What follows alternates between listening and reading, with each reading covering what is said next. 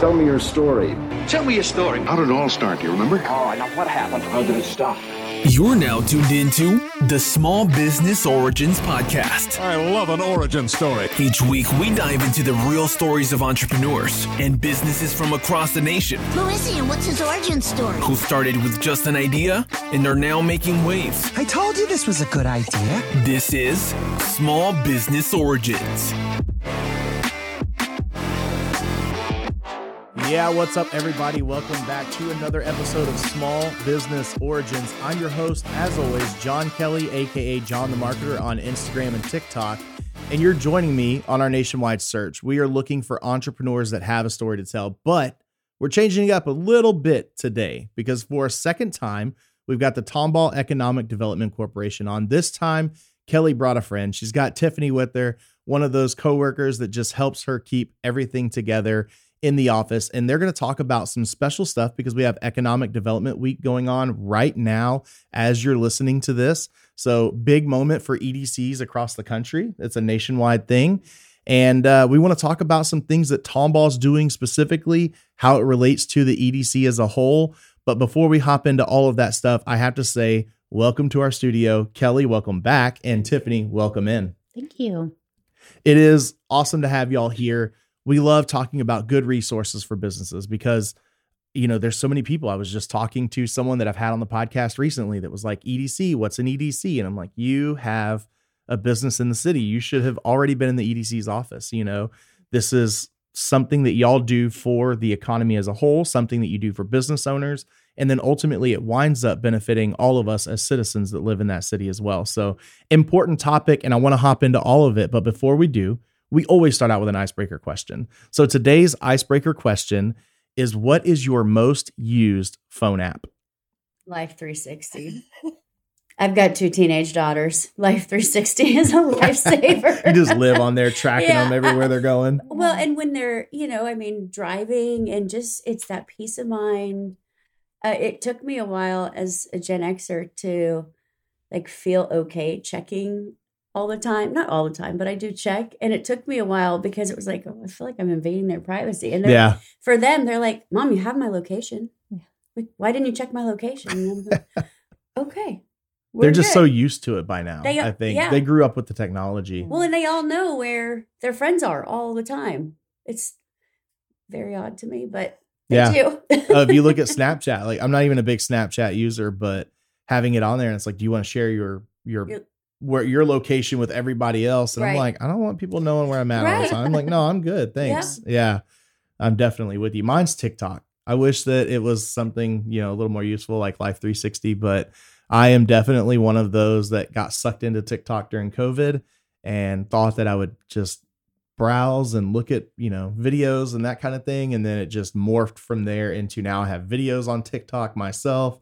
And I'm just constantly scrolling through. I have multiple accounts because of business. And which surprisingly for Mobile Magazine, 2022's most downloaded app was TikTok. I say surprisingly, but it doesn't shock me at all. No. 672 million downloads. That's a lot. I'll be honest. Oh my goodness. I don't understand TikTok. I don't. I don't even have TikTok. I have Snapchat. I don't have. Well, I have Snapchat, but that's because we play with the Facebook filters. and Instagram, but I'm not a ticker or a talker. No. Yeah, that's why I downloaded Snapchat to begin with, was just to be able to mess with the filters and just like me and the kids would lay on the bed and do all these different face filters and stuff. And I barely use it, but I don't think I could survive without TikTok. That's like my downtime go-to. It's the most. Like if you have an iPhone and you haven't looked at your screen time just to see how much time you're wasting on your phone, I think I spend like 8 hours a whole week, like 8 hours, one work day's worth of time on TikTok. Wow. Just scrolling. Crazy. It's insane. It's kind of a eye opener. Yeah. I wish that I had the willpower to fix it, but see, I don't understand it. Like, I mean, my kid, it's the difference, I think, in like their humor. They'll show me something on TikTok and they're cracking up laughing. And I'm going, why is that funny? I find that with my wife. And then I'm going, I'm old. Okay. Officially old. I do this thing where I send my wife like 30 or 40 TikToks in a day. And then at night she'll be trying to scroll through and tear down some of the videos that she has piled up to watch.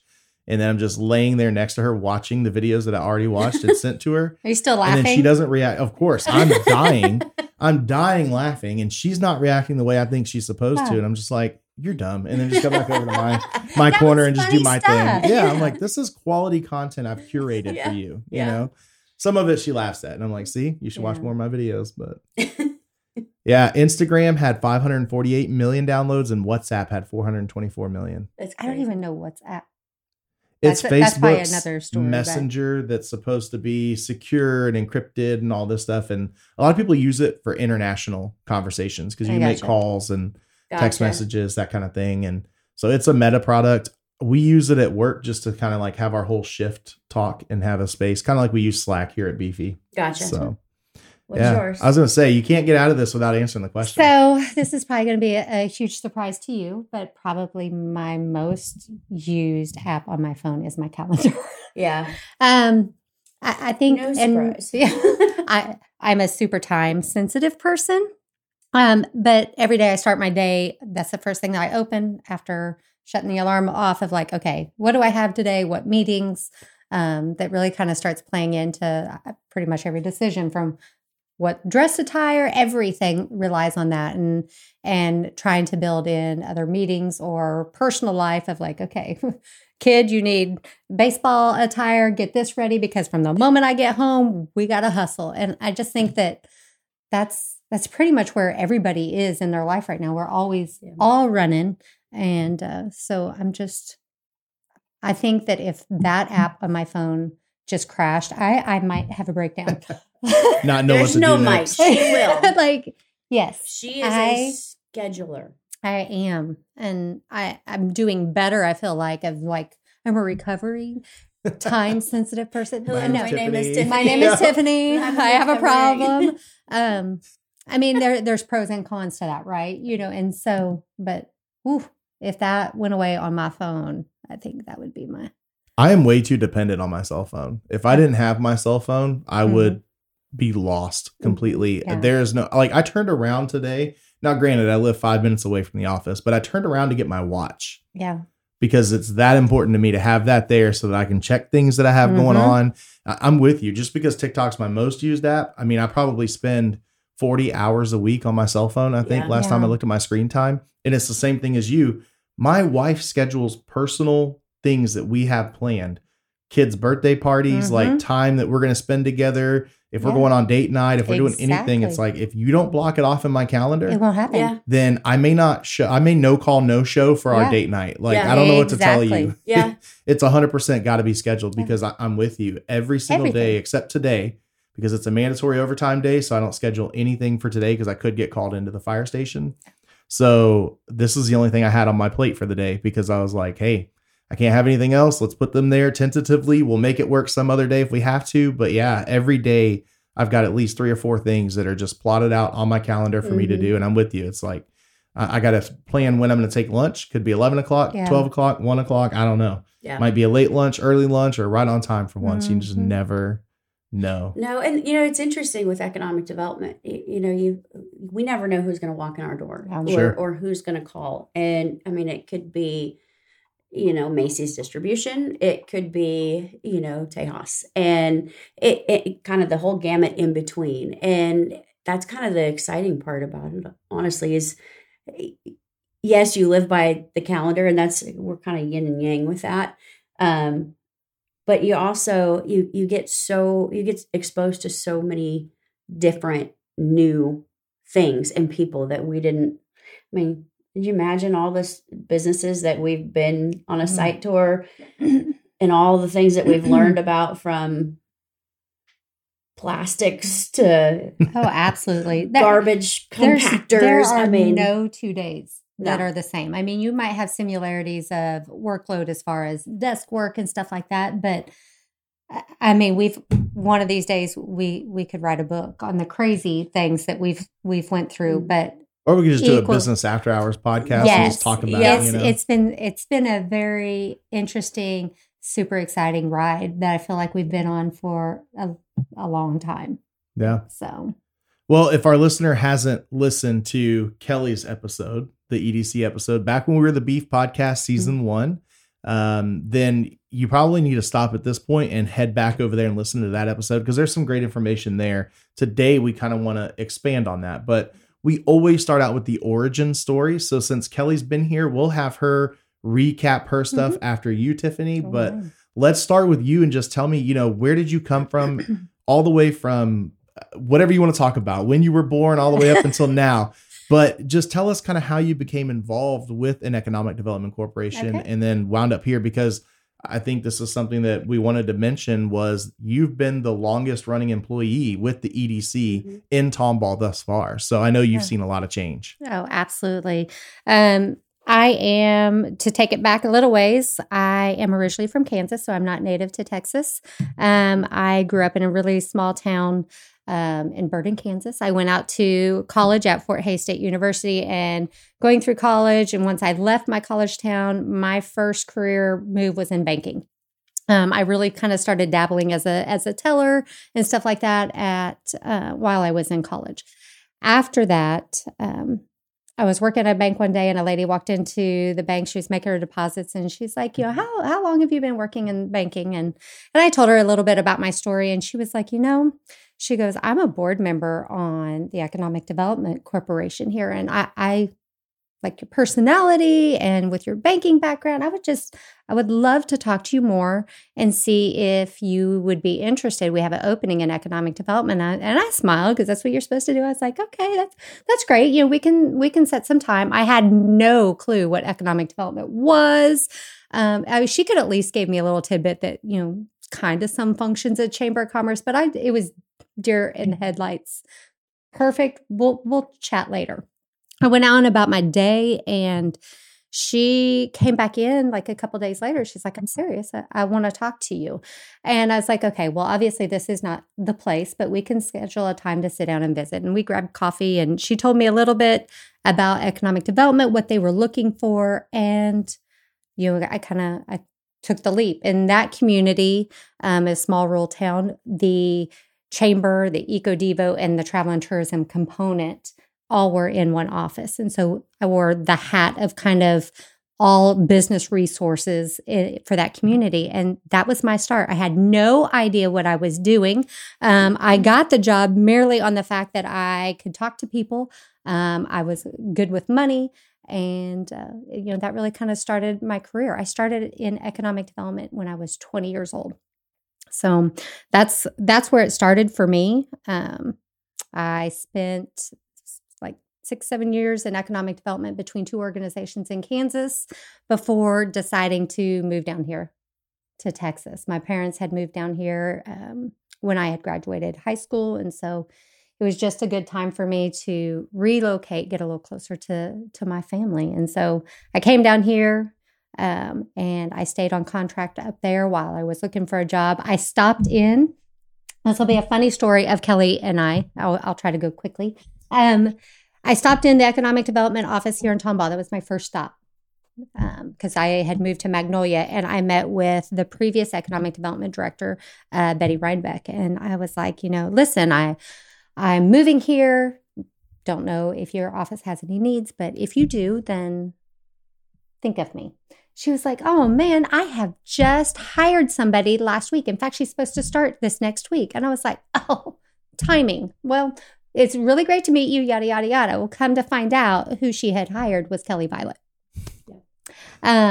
So fast forward, I go back into banking. I'm working here in Tomball, and I think Kelly had went back to the city side, which I'll let you explain your side. But I got a call to see if I was still interested in the position. And so I had came in and filled her role that she had left. I think there was a person in between there. Mm-hmm. And the rest has kind of been history. We've worked on thousands of programs since. So it's been a very interesting ride. But that's how I got to Tomball and in economic development. Awesome. Kelly, I know we've had you on the show before. We've talked about your history, but if we can get just a brief overview. I don't believe that you're a native to Texas either. Y'all kind of both came in from other areas. So. Yeah, I grew up in Southern California. We moved here in 2006, and we relocated because of my husband's job, which actually was started at Hooks Airport. So it's kind of a fun story to, Hooks Airport's what brought us to Tomball. But my background was really in urban planning. I, loved kind of the idea of long range planning, developing communities, that whole kind of gamut of community development type of work. And I ended up, when I graduated, I got a position in the city of Riverside, which was the city that I had grown up in. And I got to do several different things there, which was really pretty exciting. But all of that led me to planning.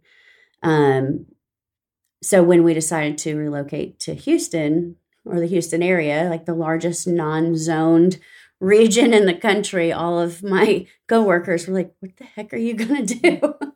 So I stayed home. I had a daughter that was about 6 months old at the time. So I stayed home with her for about a year. And then I felt like my brain was going to mush and I needed to talk something other than baby talk.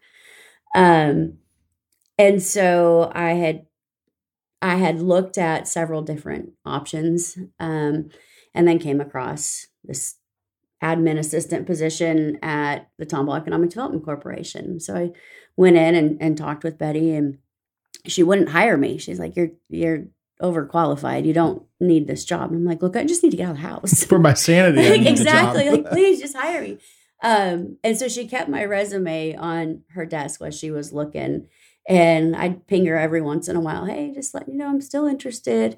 And she had sent it over to the city for a couple of different things. And finally, she reached back out and said, all right, I really want to come in. I want you to come in and I want to talk to you. And so, we kind of hit it off. My background with planning was, I think she saw the kind of crossover between economic development and planning. And so that was, kind of a good segue into what we do.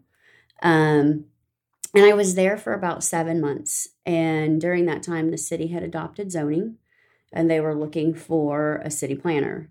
And they knew my background. And so they kept saying, hey, are you going to apply? And I'm like, no way. Whoever applies for that job is nuts. And in the end, I ended up, they twisted my arm enough. But I loved it. I mean, it was really an amazing experience. And being able to be kind of the first planner to set up the structure of integrating planning into, the building and permitting portion of the city, setting that up, working on the first comp plan, the livable centers downtown plan, the access management study, some of those things that, for me, that's what I like. It's the long range planning, the looking at what is there now versus how it could evolve over time. And so I was there for, I guess, 3 years.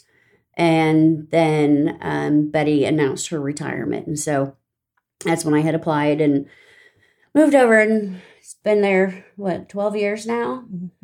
12 years. 12 years, Tiff.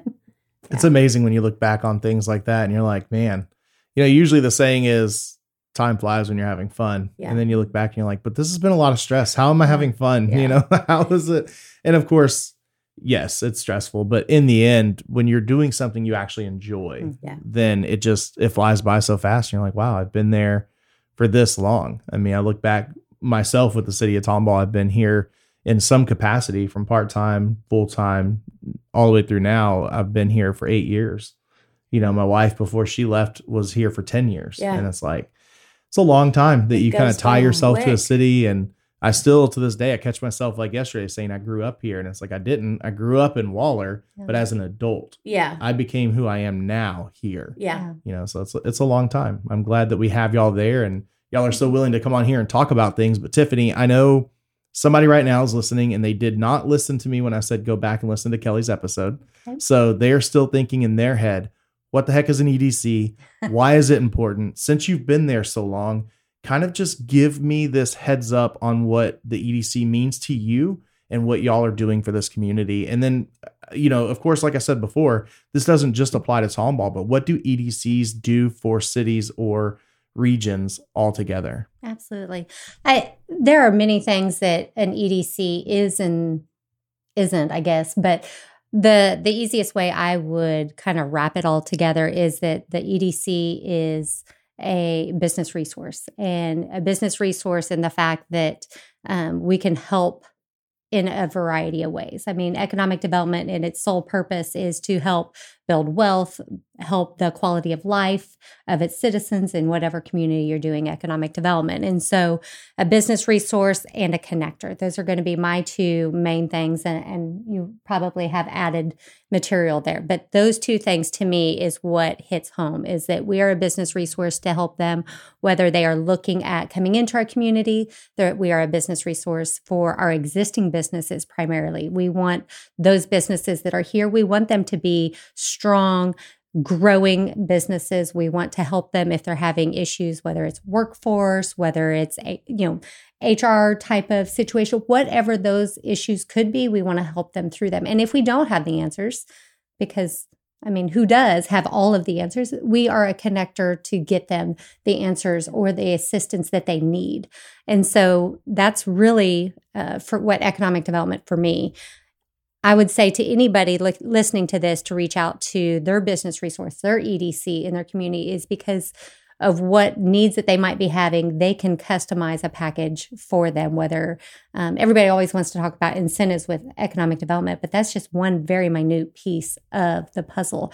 And being able to connect them to people that have either lived through whatever they have going on in their lives, in their business, or connect them with a resource that will help get them through it and mitigate the issues as fast as possible. Or on the flip side, to help celebrate with them when they're like, you know what, we've doubled our size in the past so many years. We've survived these growing pains. And so just being able to sit down and have a conversation, and they want to know from you. They don't know how they can help you if they haven't met you. And that goes both ways, but there's more businesses than there are EDCs in the world. So that's a plug to reach out to them as well. Doesn't mean that they don't know you, don't love you, don't care about you, but you guys outnumber us. And Y'all are busy. There's a lot of people very busy coming in. But what I love about it, I've known about the EDC for a long time. I've known about Chambers for even longer, but I never realized until Andrew was telling me, we're business partners in one way. I work for him in another. Yeah. And he was like, I really want to move to Tomball. And I said, well, we have to go talk to the EDC. Yeah.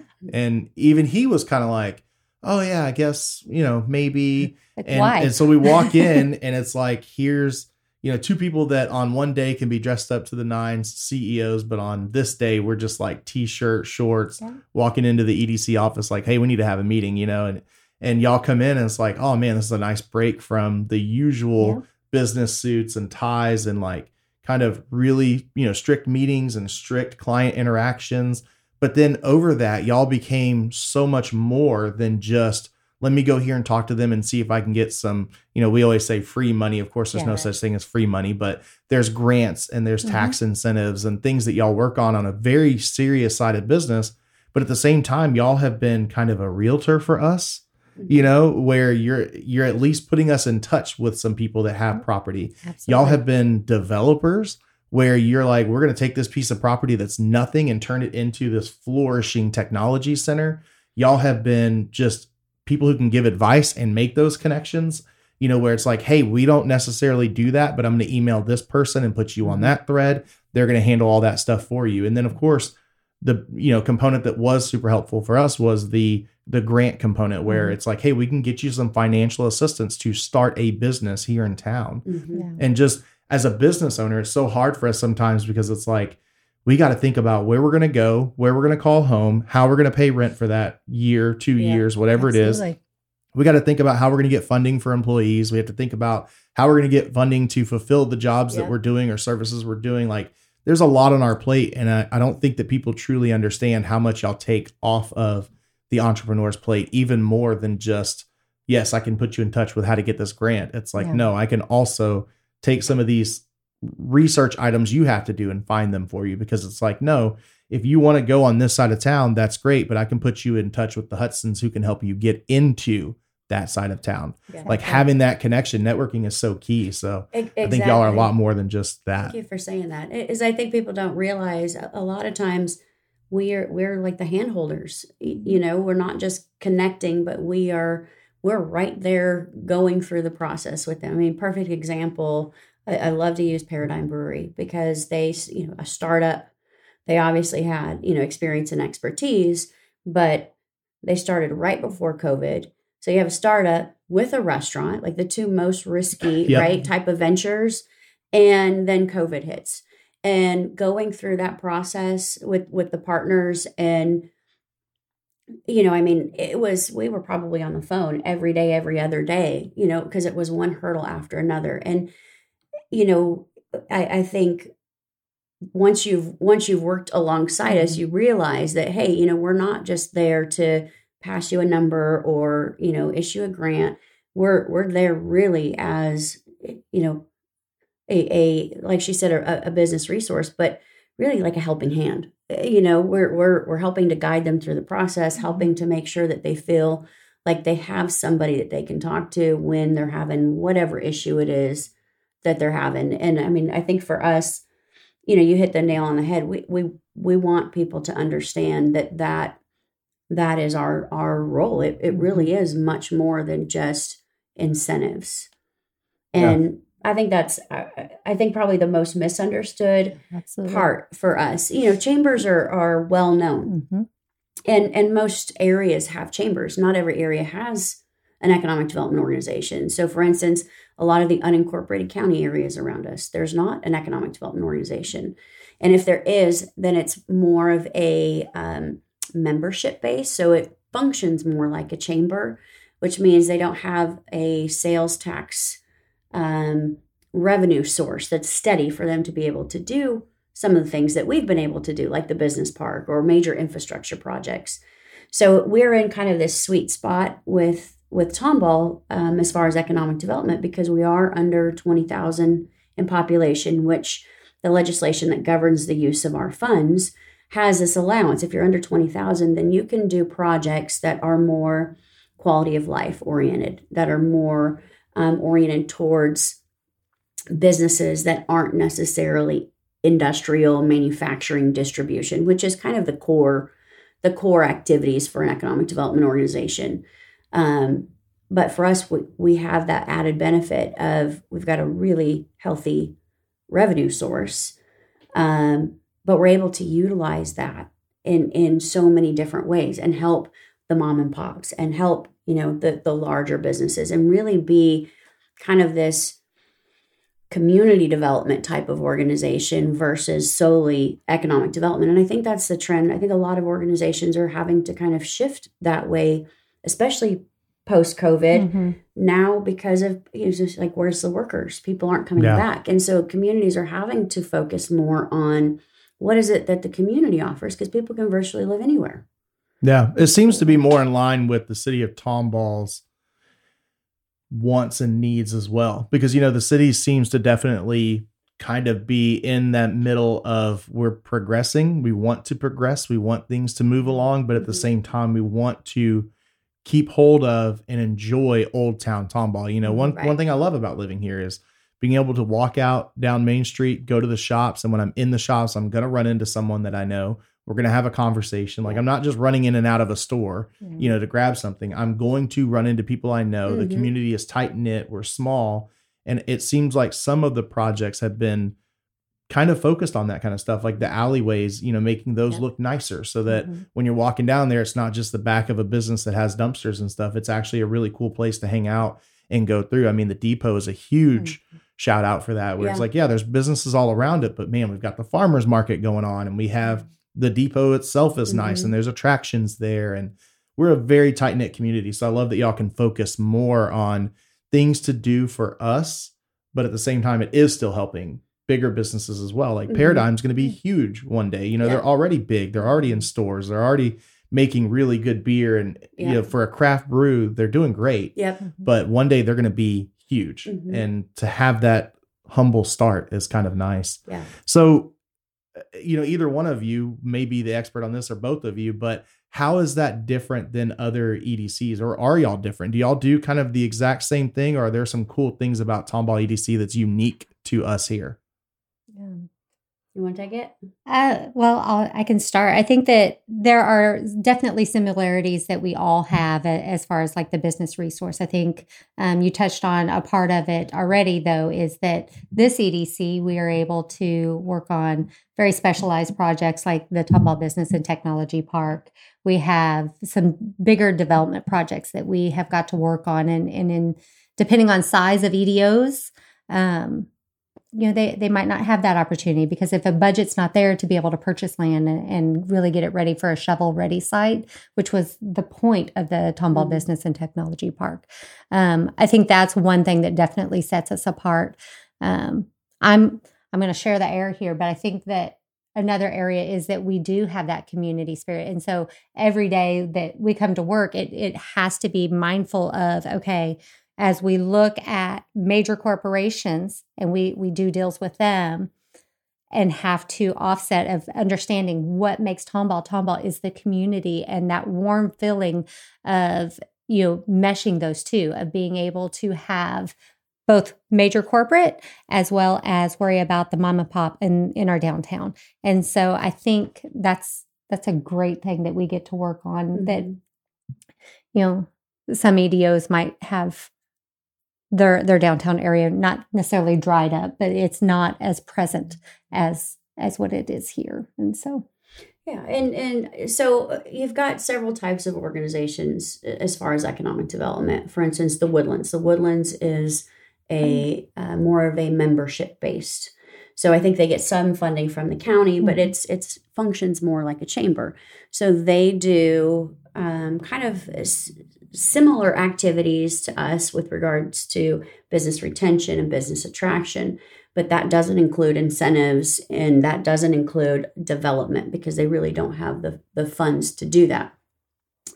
On the flip side, you've got sales tax supported entities like what we are. You've got what's considered a type A and a type B. Type A is pretty much your industrial focused organization. So they're looking at primary jobs. So those jobs that are going to be at manufacturing, distribution, that type of industry, because that's base industry and that's what the essential focus is. So it's infrastructure, it's, job creation, retention, that type of thing. Type Bs, which is what we are, we have more flexibility in the types of projects that we can undertake. And there's a mix. And some cities have type A and B. It's all dependent upon how that sales tax is split. For us, we're type B, meaning we have more broad discretion in the types of projects we can undertake. Then you add in the layer of being under 20,000 in population, and that opens it up to those quality of life projects. So the things like the alleyway projects, the redevelopment of South Live Oak, the purchase of the church facility, and looking at what that could develop as.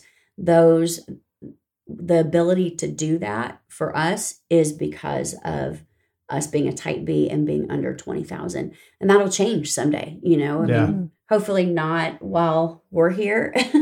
But it'll change someday. And when that happens, then that focus has to shift, because we'll no longer be able to support that. Right now, I think we embrace that. And from our stakeholder surveys, from our strategic plans, the discussion really over the past several years has been, okay, we've got our kind of core activities, right? Retention, attraction, helping workforce and education. And then all of a sudden there's this kind of push to really look at what we can do to impact downtown. So downtown's come up as a huge part of our strategic plan and what really is going to drive our efforts over the next several years, particularly with the two major pieces of property that we own downtown. So is it pretty prevalent that if I'm a big business, these Macy's distribution centers, Tesla, these types of companies that are moving their businesses around, their first stop always is going to be government EDC, EDO, the city, the county, right? They're always going to y'all. They're utilizing y'all more than other businesses, I would assume. Typically. And they usually, on the front end, they usually have a site selector that's representing them. So a lot of times when we're working a project, we don't even know who it is until, we get towards pretty much the end. And it's like, okay, we have to disclose this in order for you to get this incentive. Right.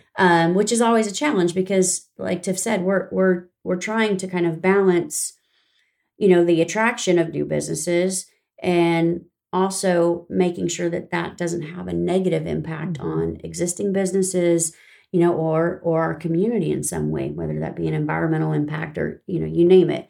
So it's always kind of this balance when we're working some of these larger projects that are through a site selector, because a lot of times we have no clue until we get to the end. So it's a fun kind of guessing game in a way. I don't think I've ever been right.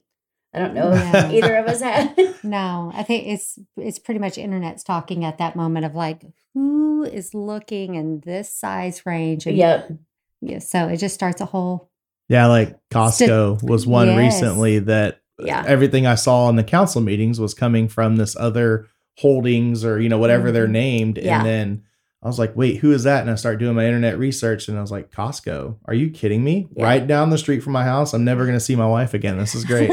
She is going to be stuck at Costco all the time now. I'm the same way though. I love shopping there. So the reason I asked that is it's just that I kind of, as a small business, I'm like, if a big business is doing this one thing consistently, no matter who the business is, seems to me like small businesses should emulate that. And I think it just kind of drives that point home that if these big companies are going to come in to get the connections and the incentives and they see value in what y'all are doing across the country, then as a small business, why aren't you utilizing the same resources that big company is? Yeah. Because I'm definitely one that it's like, hey, if you see something that works and they're this big, then emulate it so that you can get that big as well. And I think there's a couple of reasons why people don't. I think one is they're just busy. Entrepreneurs, small businesses. We were talking about this earlier. You send them an email, you do all that work, and then you don't get any follow up, or it's months go by, and they just get buried. The other side to it is, I think a lot of it just they don't know what economic development is. They don't know what economic development organization is, and for the longest time, I think we kind of got lumped in with either the chamber because we're co-located with the chamber or the city. And now I feel like we're finally at a point where people recognize us as our own organization and we have this identity. I think that's taken projects like the Business and Technology Park. I think it's taken, some of these major endeavors that we've kind of gone out on a limb with and put ourselves out there as an organization. But I think finally, kind of created an identity. So, that's helping. And I think upping our marketing efforts has been a huge, huge help, because a lot of times, you don't realize in your local community who does and who doesn't know you exist, And so I think those two things, not knowing that we're there and just being too busy is a reason why most of them don't. Yeah. I don't know what drove me to just automatically think about it. Probably the fact that I was so tied in with the city already that I knew y'all existed and you were going to council meetings and, having your own strategic planning meetings and those kinds of things. And so that definitely helped me to know that you're there, but you're right. Once you can kind of get that word out and doing things like this podcast, it's been a very popular show is having the EDC on. And I'm glad to see that because I think it's kind of changing the light that is around y'all. So talking about the strategic plans, because I'm guessing as an outsider here that obviously every single project that y'all have put together comes out of your strategic plan. It's something that, not just you because you love planning, but it's something you have to do because those things are big projects that have several phases. I mean, I know we've talked about some projects that were just years and years and years in the making that had delays, setbacks, whatever the case may be. So let's just start with kind of talking about what a strategic plan is and how y'all get to what's going to be on that plate for that plan. Well, for us, simply, it's our roadmap. It's our guidebook. It's going to direct our activities. we've done a 3-year strategic plan. We did that after the city updated their comprehensive plan, because the way we approach it is the city is kind of setting that overall direction, right? The community through a comp plan and visioning process says, this is what we want our community to look like. This is how we want to develop. So for us, that's the main driver. Then we take that economic component out and we say, okay, out of those items, out of those things that the community has said that they want or that they're focused on, how can we help? How do we execute those things? And that's where we bring kind of that into our strategic plan. So for instance, things like downtown,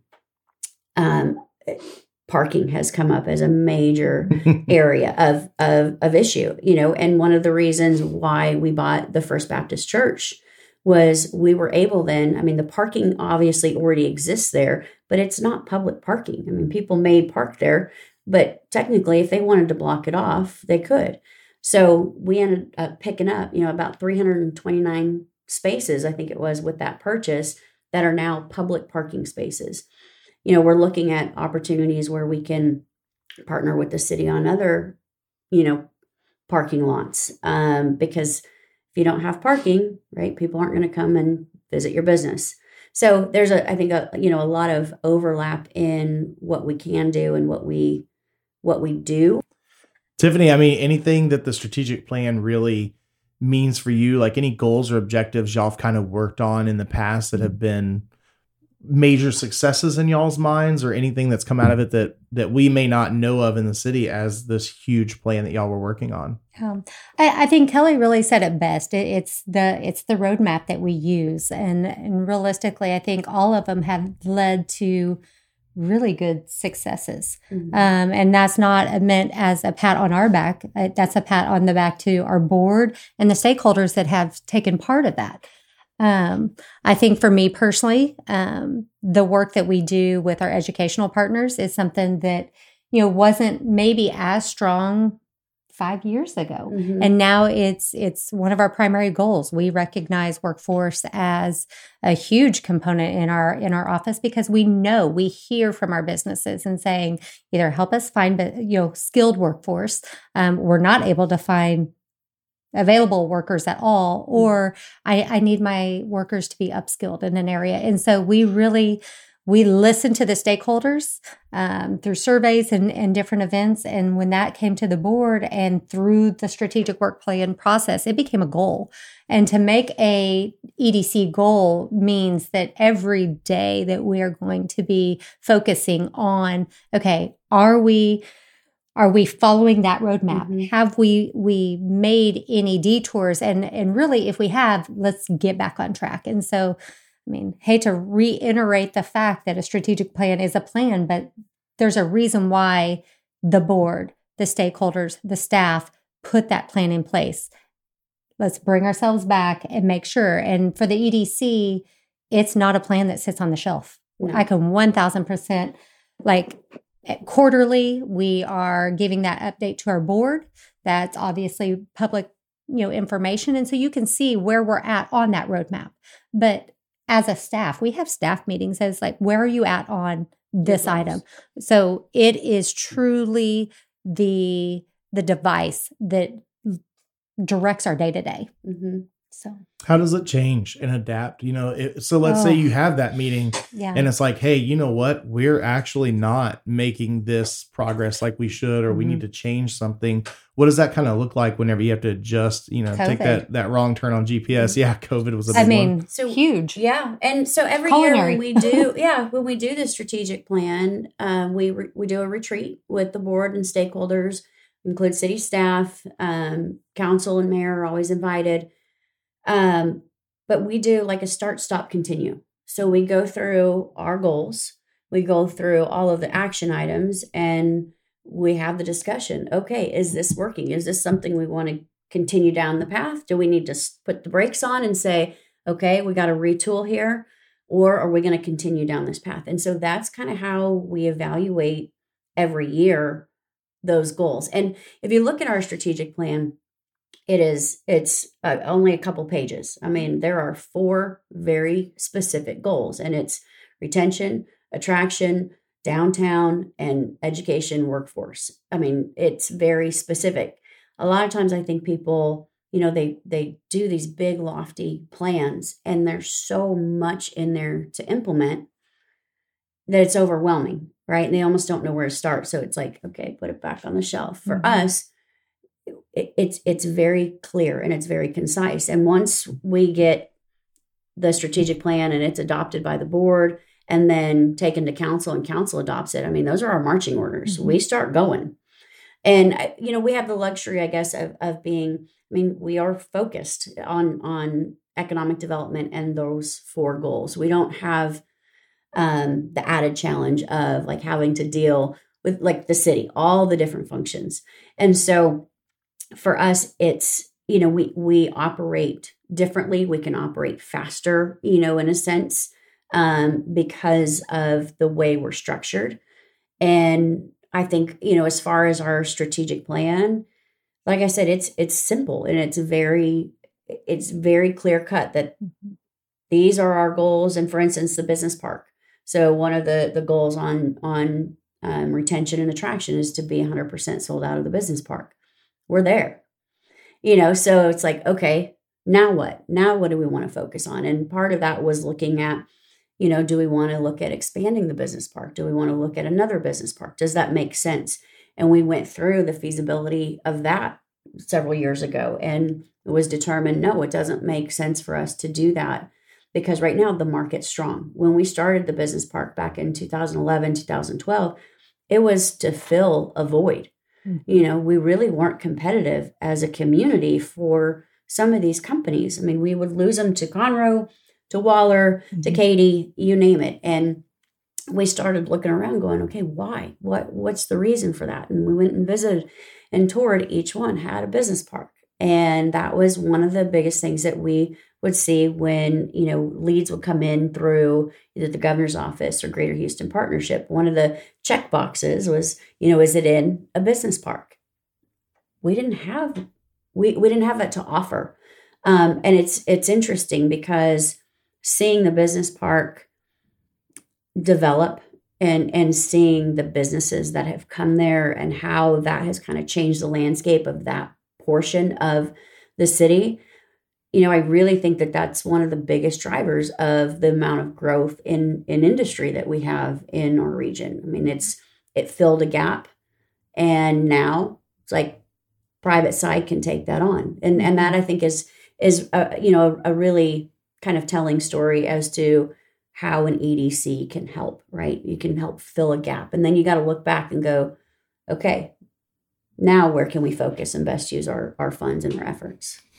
I think sometimes citizens get kind of scared of progress, right? Yes. It's something even I battle with. Like I love progression, especially when it comes to like, I visit cities like Fort Worth and much larger than Tomball. Don't get me wrong. I'm not comparing them, but it's like, there's so many cool things to do here, that brings that tourism in when you can go to bars that have arcades inside of them and, relive your childhood while still getting to be with the people you want to be with and drink an alcoholic beverage if you want to and do those kinds of things. And it's just, there's cool history there. There's cool new things that are popping up and coming about. So how do y'all balance that objection of progression? Because it scares some people. They're like, well, yeah, Macy's is coming in, look at the 99 corridor and 249 and how built up this is going to become. And I hear and understand their objection to it. But at the same time, for me personally, it comes down to, we won't have anything if we don't progress. And then with that progression, we need it to be controlled, obviously, and have some really good thought. That's where the EDC and the city comes in to come together and say, how are we going to control this? But in my mind, it's like, if you don't have that progression, you don't have more jobs for more people moving here. You don't have things for citizens to go do and all of that. So just kind of, how do y'all balance that and justify it? Well, I think the reality is, for a city, if you're not growing, you're dying. And like downtown is a perfect example. You see that when the city invested and the EDC invested in kind of that public infrastructure, the depot, you had mentioned how that's such a great asset. It brings a lot of people there. When you see communities investing in their downtown, people say, okay, there's something going on here. And that really is what happened when we started to kind of see these businesses now come in to downtown. Communities that aren't growing, that aren't investing in themselves, the businesses are leaving. And when the businesses leave, right, there's no jobs. And when there's no jobs, socioeconomic levels go down. I mean, there's kind of that flip side that people need to understand. And I think you hit it head on is, yes, we are growing. We need to grow, but it needs to be done in a very thoughtful and intentional way. And that's where a lot of the people that I've talked to, that have, oh no, Costco's coming in, great, all this traffic and this and that, I think being able to kind of explain, okay, your growth is coming. It's going to happen either way, but we have the ability to be very intentional with where that growth happens, how that growth looks, and how, what the effects are of that. And it's, it's not always positive. There is increase in traffic, there is increase in people and, more people, more crime. That's just the reality. I think you're always going to have a certain group that is going to say, I want Tomball like it was, in, the 60s. It's just not realistic.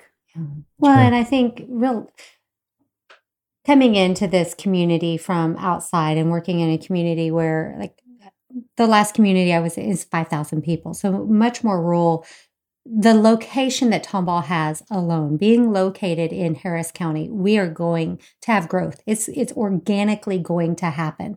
And so, as Kelly said, being intentional with your planning, and being intentional with those plans that you set out and really trying to follow it, that's really how we try to keep everything alive. I mean, it's coming, it's sprawling, it's going to happen, but being able to be at the forefront of that and get, I don't want to say desirable, what you want of those businesses coming in, that's what we go after, if that makes sense. Yeah. So, Well, I think too, more tax revenue from larger businesses equals more funds available for police departments, for fire departments, for the city as a whole. So it kind of plays into what you said of the progress is going to happen no matter what. So let's control it. And then those things that we're concerned about, more crime or increased fire loads across the whole place, that kind of stuff. It's like, well, those can be mitigated with the tax revenue we generate from it. So let's make a plan and put all that together and kind of go into it in a harmonious way where we know what's happening and we can control what's happening and make it the way we want it to be. The city's getting ready to kick off a big update to their comprehensive plan. They did one in 2019, but that was obviously right before COVID. There had been a ton of changes just growth-wise. And so I'm really excited about this update and really encourage the community, the businesses to get involved in that process. There'll be several different public workshops and visioning sessions and whatnot. But that's the opportunity to say, this is the type of development I want here, or this is what I absolutely do not want here. That's the opportunity for the community to really voice, their concerns. And for those that don't want growth, that's a perfect opportunity for them to come out and see, what the city has to deal with regard to, requests for permits, with requests to rezonings, all of those things that, is in their lap, and they're looking to the community to kind of guide that visioning process. Like, you tell us what you want to see here, and then we implement or enforce it. Yeah. So as far as Economic Development Week, we mentioned in the beginning that that's happening right now. So, what does that mean for economic development offices or organizations, corporations, whatever they call themselves? And then what does that mean for Tomball EDC? What kind of conferences do y'all have? I know y'all work on this big book that you come out with every single year. Is that something that's for the public as well, or does it just kind of tie into the Economic Development Week? I'll let you handle that one. Oh, okay. So we call it first EDO. And so it's an economic development organization. We do have our annual report coming out. It will actually go before our board on May 9th. So that is just a compilation of the accomplishments and stuff that we have went through that follow the strategic work plan. We'll be taking that to the board again on the 9th for approval. National Economic Development Week is really a celebration amongst EDOs and the work that is created across the nation, and a way to bring out more awareness of the EDOs. And so, like Kelly had mentioned earlier, if you hear Chamber of Commerce, you immediately know what that is. With an economic development organization, it's still kind of unknown, kind of like a CVB is for tourism. And so it's just a way to showcase the work that economic development developers do throughout the year. And so one component of that is the report that we put out, and really just trying to showcase what we can help with. And we have a really healthy social media campaign coming out next week that will help kind of further educate what we do, where we can help. So the other part of that, the mayor did a proclamation for Economic Development Week at council. And we are also hosting Congressman Wesley Hunt on a tour of the business park. So he'll get to see a couple of the businesses in there, and just really kind of introduce him to economic development, to what we do, to, kind of what our impact is on the community. We've seen a big increase in marketing, something you've mentioned on the show already as well with your EDO specifically. But what do you think that your message is that you're trying to get out with that? Like, why are you trying to be so out there? What is it you want to get across to everyone?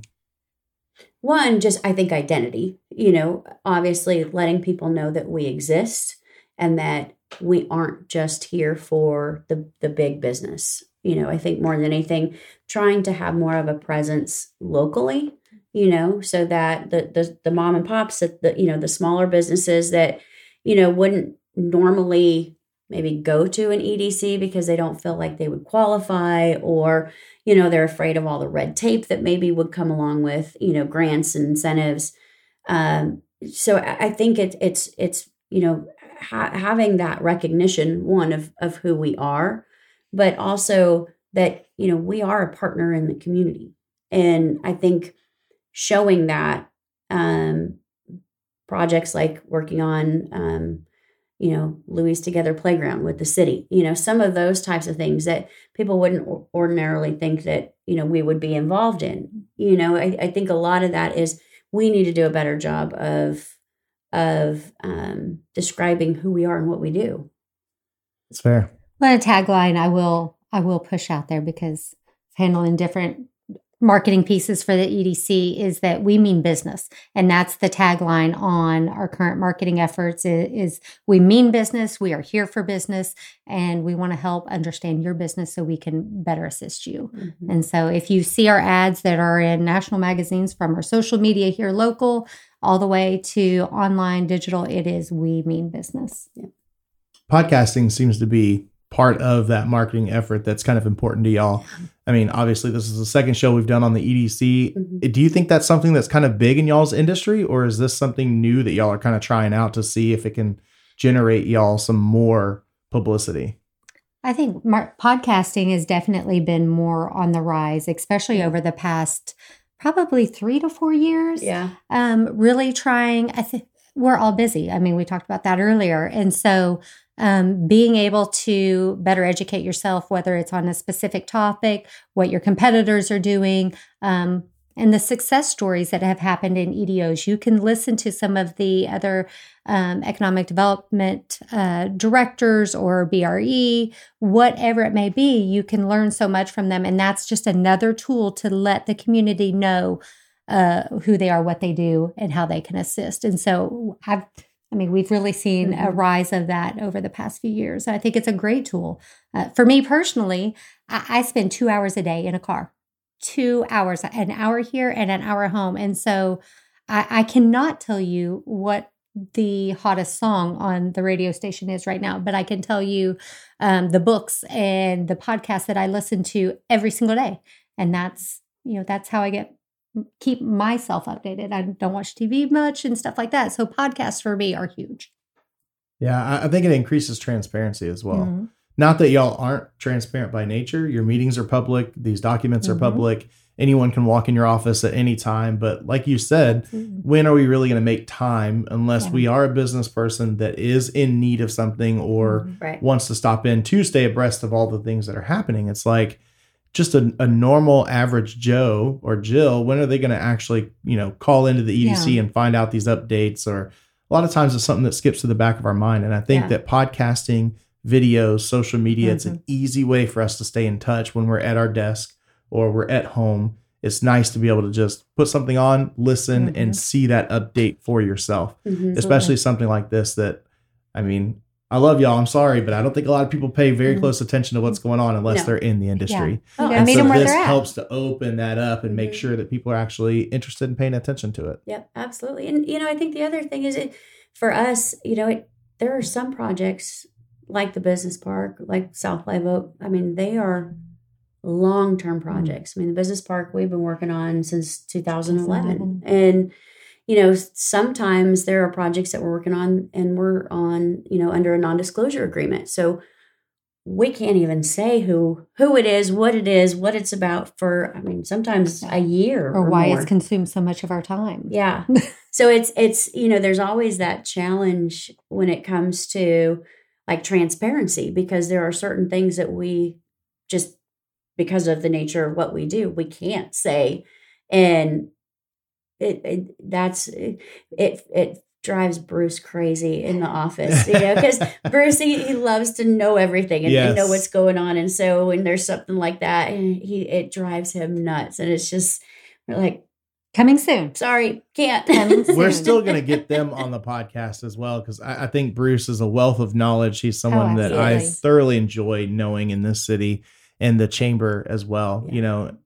All of them. I don't want to sit here and just say Amy and just Alex or just Brandy, or they've got a new person there now too. So, Jason. Jason. I was like, I'm going to forget his name and make him feel bad, but they're all so great, and then everybody who is surrounding y'all, the Raymonds in this city, and all the people that make a huge difference every single day in this city are all good people to be around, good people to know. So hopefully we'll get them on the show as well, because the cool thing about this is y'all are not necessarily just a business owner who's here to tell your story, but you are so involved for other businesses that I think it's an important thing to listen to. And then with that origin story, you still came from somewhere, you still have an interesting story to share. So I hope our listeners like our little deviation, and I can't thank y'all enough for coming back on the show. Tiffani, for joining us for the first time and being here and sharing this information. Yeah. Thank you for having us. No, it is always our pleasure. And listeners, thank you for tuning in to another episode of Small Business Origins. That's it for us, man. It's been some great insights for businesses, but citizens as well. There's so much information here packed for your economic development organization. You need to reach out to whoever it is that serves your local area. If you don't have one, find one nearby and take part in it, because it really does shape up the community you live in and the community for businesses there, as well as the economy. It's not all about money. Just like you said, sometimes it's about the place that we live as well. So that's it for us. Make sure you go to www.smallbusinessorigin.com. Check out the show notes right below to find out all of the links that you have for the Tomball EDC specifically. We'd love for you to visit them. Give them a shout out on their social media so that you can let them know how great of a job that they're doing. But that's it, ladies. Thank you for coming in and being a part of the show. Listeners, we'll see you on the next one. And as always, stay beefy, my friends.